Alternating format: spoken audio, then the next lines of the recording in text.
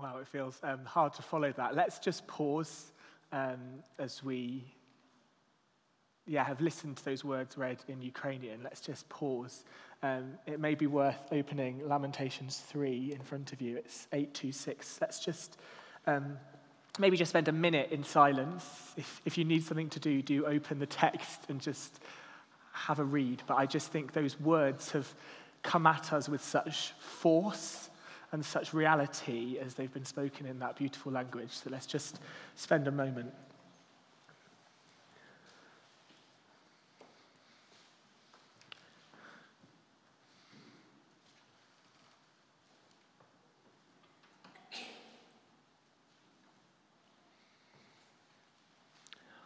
Father God, I just pray that as we examine this text, whether we're here in the building or watching online or listening midweek, that you would speak through your word.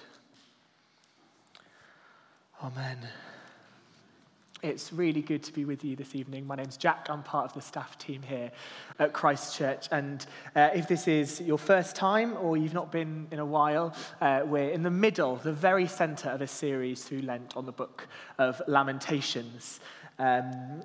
So a little recap, because we've had a week off. Last week we were still lamenting, really, but we were thinking about the injustices of human trafficking, and so we haven't been in the text for a while. So if you flick back to chapter 1, which is 2 pages in these Bibles, we start in chapter 1 with, I think my big word for that chapter is catastrophe, as the writer, Jeremiah, sees the city as destroyed. And for each of these chapters, there's a pronoun that is used primarily through that. So the first one is she. Cities are feminine in Scripture often. If you think in Revelation, you have Babylon, the great prostitute, and Jerusalem, the spotless bride. So she, the city, has been abandoned. It starts, how deserted lies the city, once so full of people. How like a widow is she, who once was great among the nations. And then when we go to chapter 2, we move from the catastrophe to the cause. And the main pronoun is he, as the writer grapples with the fact that he, God, has allowed this to happen. And it starts with another how the Lord has covered daughter Zion with the cloud of his anger. He has hurled down the splendor of Israel from heaven to earth. He has not remembered his footstool in the day of his anger. And so we go from catastrophe to the cause, which feels so wrong. And then we spiral inwards, and we see Jeremiah's coping mechanism in chapter 3. I would use the word coping for this last one, and that's the I.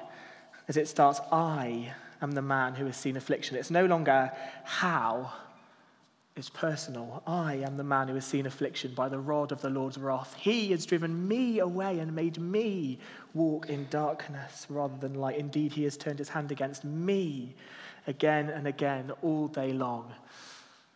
This poem is the longest of the poems in Lamentations, written by Jeremiah. And it has a really different feel, and it's the one that's probably preached on the most because it has a little glimmer of hope right in the middle. And I've got 4. I've strayed away from the Anglican 3-point talk. It's amazing. We've got 4 sections, 4 directions that I think Jeremiah is moving in. So firstly, I think at the beginning of this passage, Jeremiah steps in to express the pain that he is feeling. He steps inwards. I am the man who has seen affliction. And I think it's worth noting that despite it being longer, it still follows the same structure as the previous 2 chapters. These are all acrostic poems, which all it can make me think of is primary school. And I think that's really apt, because what we find here is Jeremiah at the very end of himself. It's all he can physically do. I mean, it's Mother's Day next weekend. Every school up and down the country, I'm sure several teachers in the room have it planned, and are going, oh, we need something for Mother's Day. They will write, I love mummy, down a piece of A4 paper, and they will write, I love mummy, literally the best, only mum for me, very, very good at something. Acrostics are the first thing we teach children because they're easy, realistically. I could pick a random word, projector. I could write a poem about a projector very easily. Projects the screen, rarely works. It's really easy with the structure of having a word down the side of your page to be able to write something. And I don't think this is like a fancy poetic device. What I think it is Jeremiah going, I can't get this out of me. I can't. How am I going to do this? And I'm going to write just the Hebrew alphabet, 22 letters down the side of a piece of paper.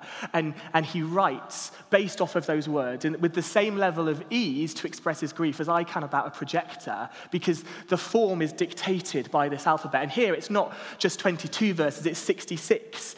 It's not A, B, C, D, it's A, A, A, B, B, B, C, C, C, D, D, D. It's almost like he can't.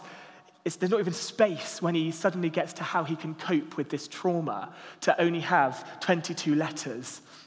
He spirals into his own grief because ultimately the God who has promised, if you think of the Psalms, to lead him to still waters and restore his soul, has driven him into darkness.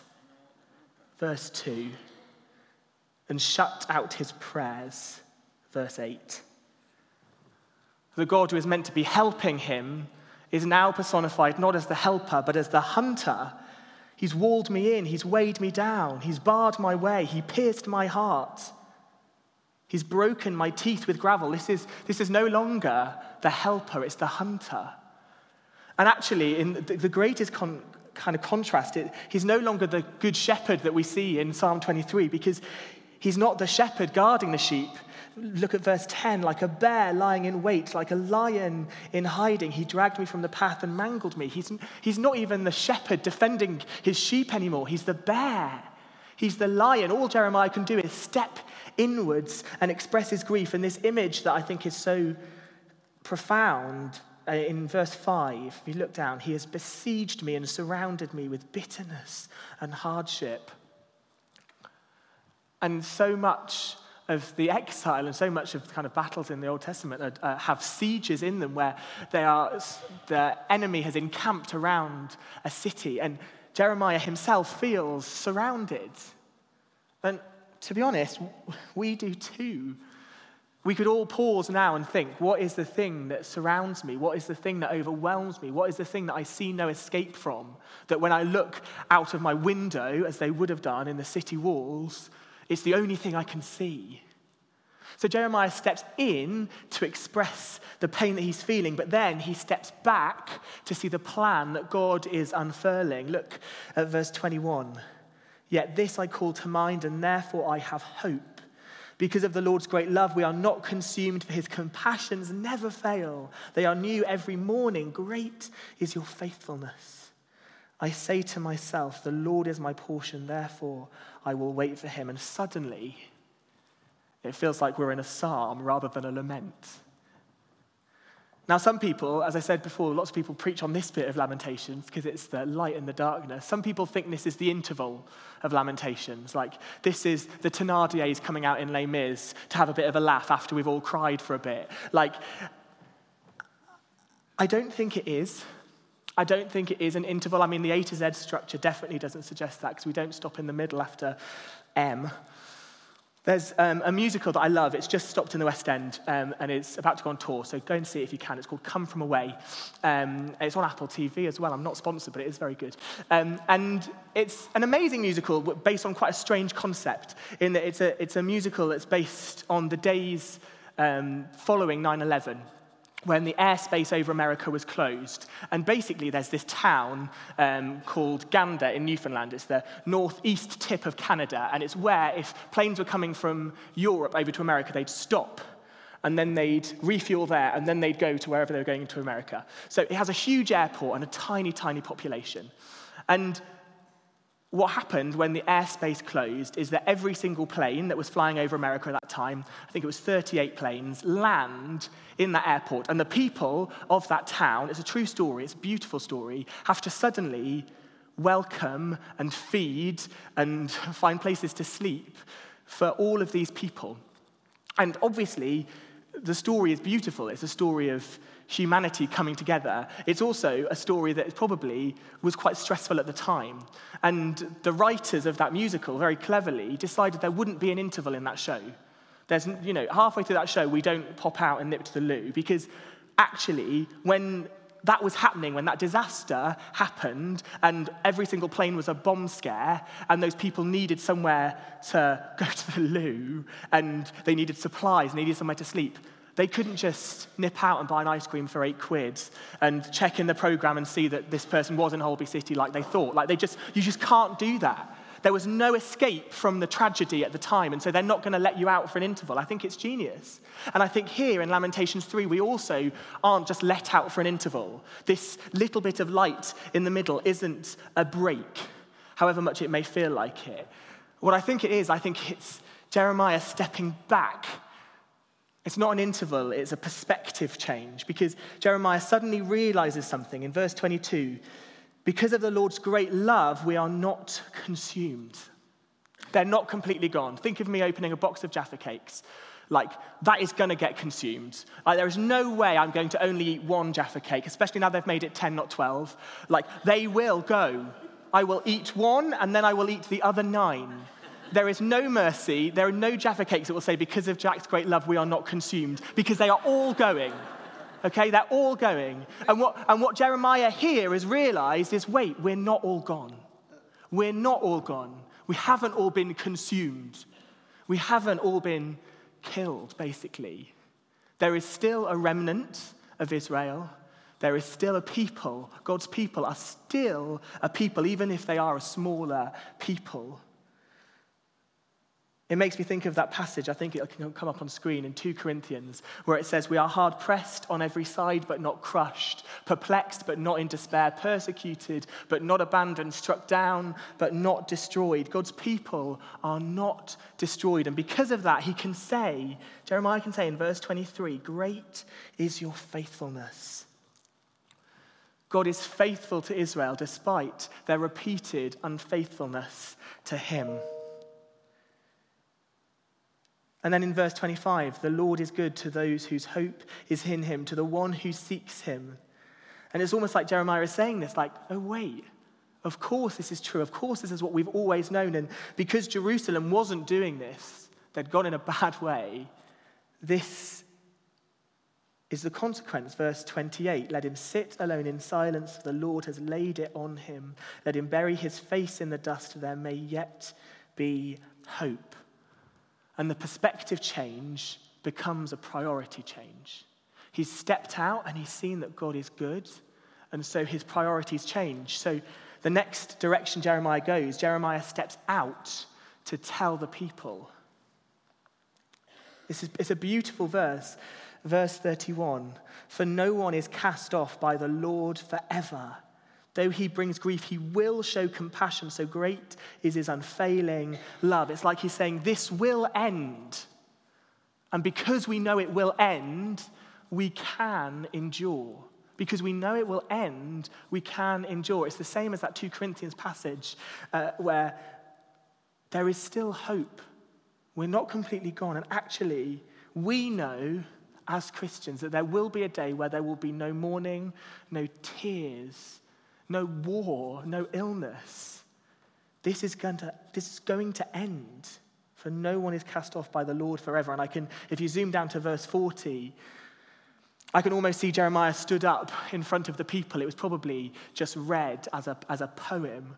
But verse 40, let us examine our ways and test them, and let us return to the Lord. Let us lift up our hearts and our hands to God in heaven and say, we have sinned and rebelled, and you have not forgiven. And they almost give an account to God following this. And this next bit is the bit that we maybe find hard, because after stepping out and telling the people, Jeremiah tells God that it's his move.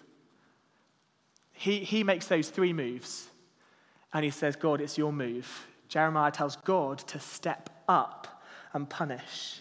Verse 46, all our enemies have opened our mouths wide against us. We've suffered terror and pitfalls, ruin and destruction.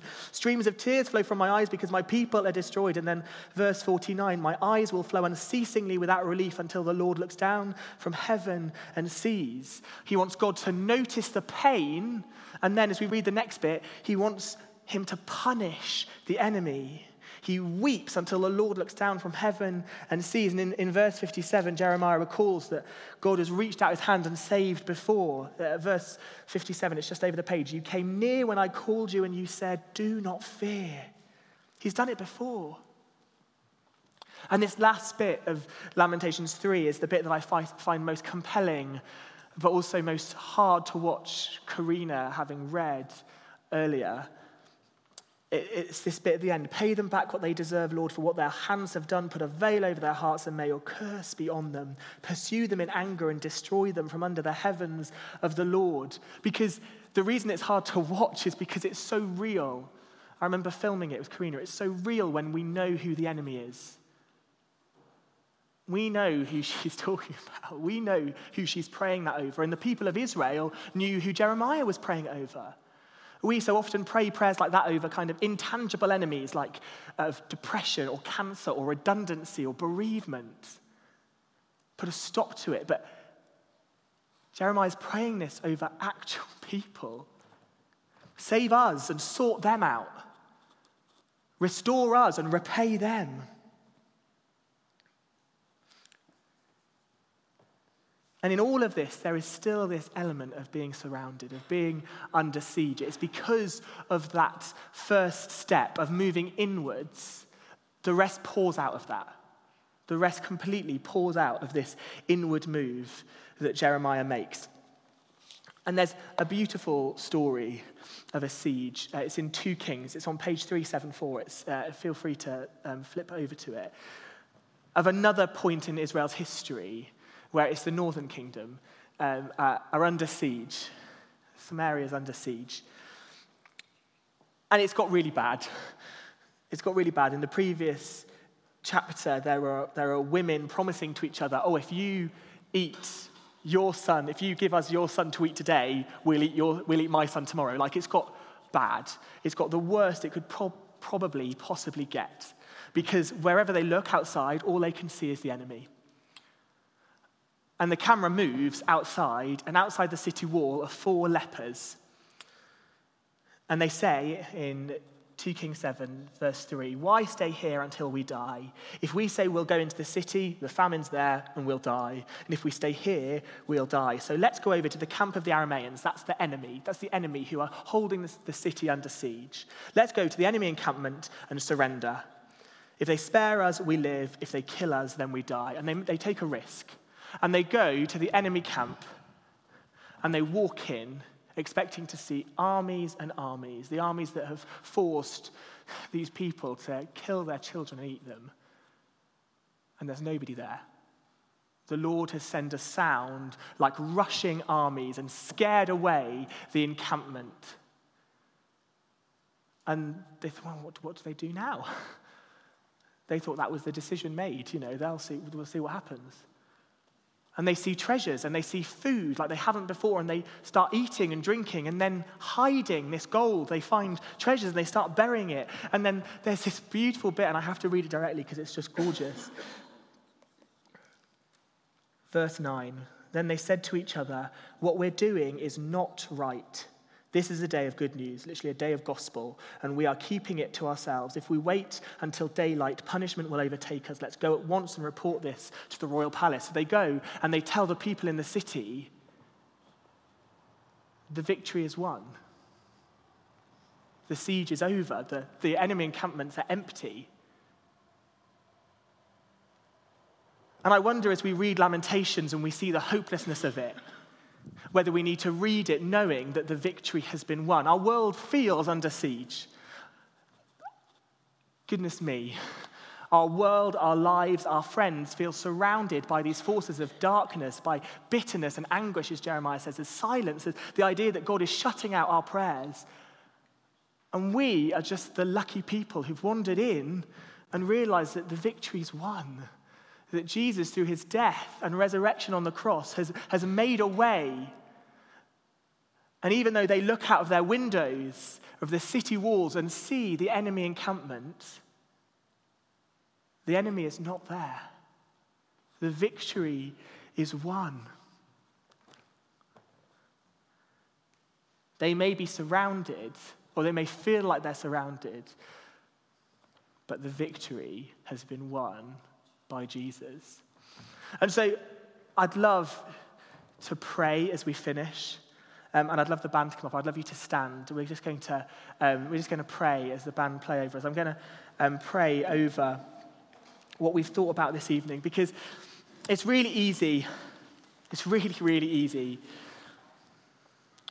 to note that everything is a bit rubbish, or it may feel like you're completely and utterly surrounded. And so I'd love to pray acknowledging first that we need to feel that pain. We need to make that step in, as Jeremiah does. And that's easy for some of us, and it's hard for some of us. And then we need to step back and we need to see where God is in amongst this whole thing. And then I'd love to pray outwardly and pray for our world as our heart breaks. And then we'd love, as we pray together, just to invite God to do something about these things. So let's just pause and still ourselves. And as the band plays, perhaps I'm just going to pray.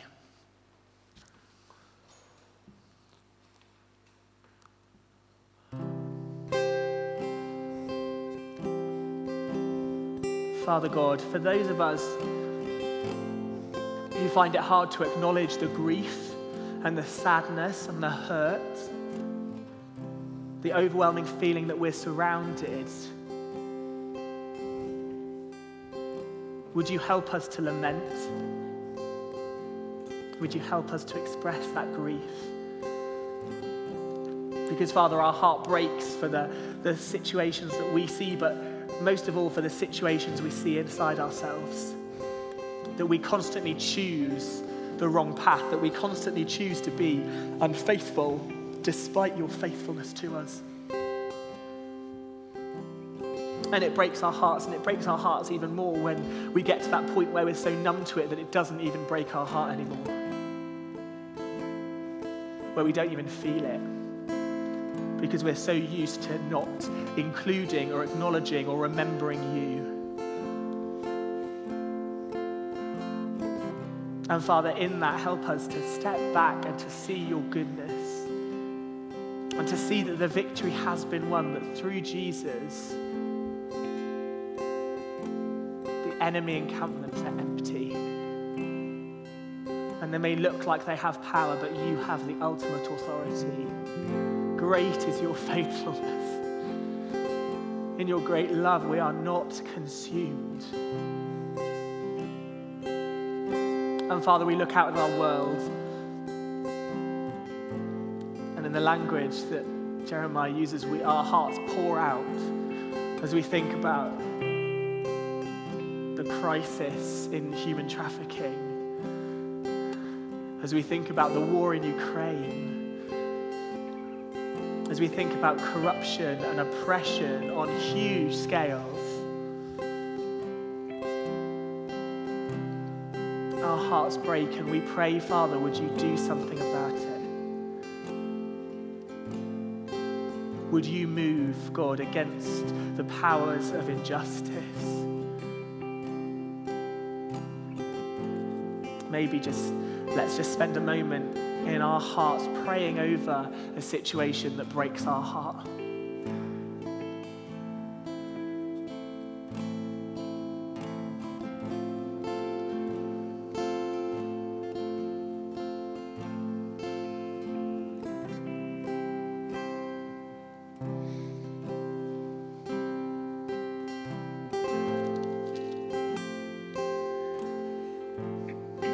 Father God, our eyes will flow unceasingly without relief until you look down from heaven and see.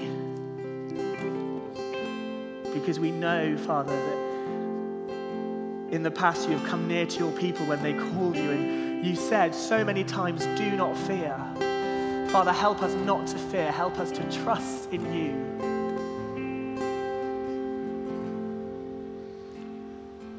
Thank you, Jesus.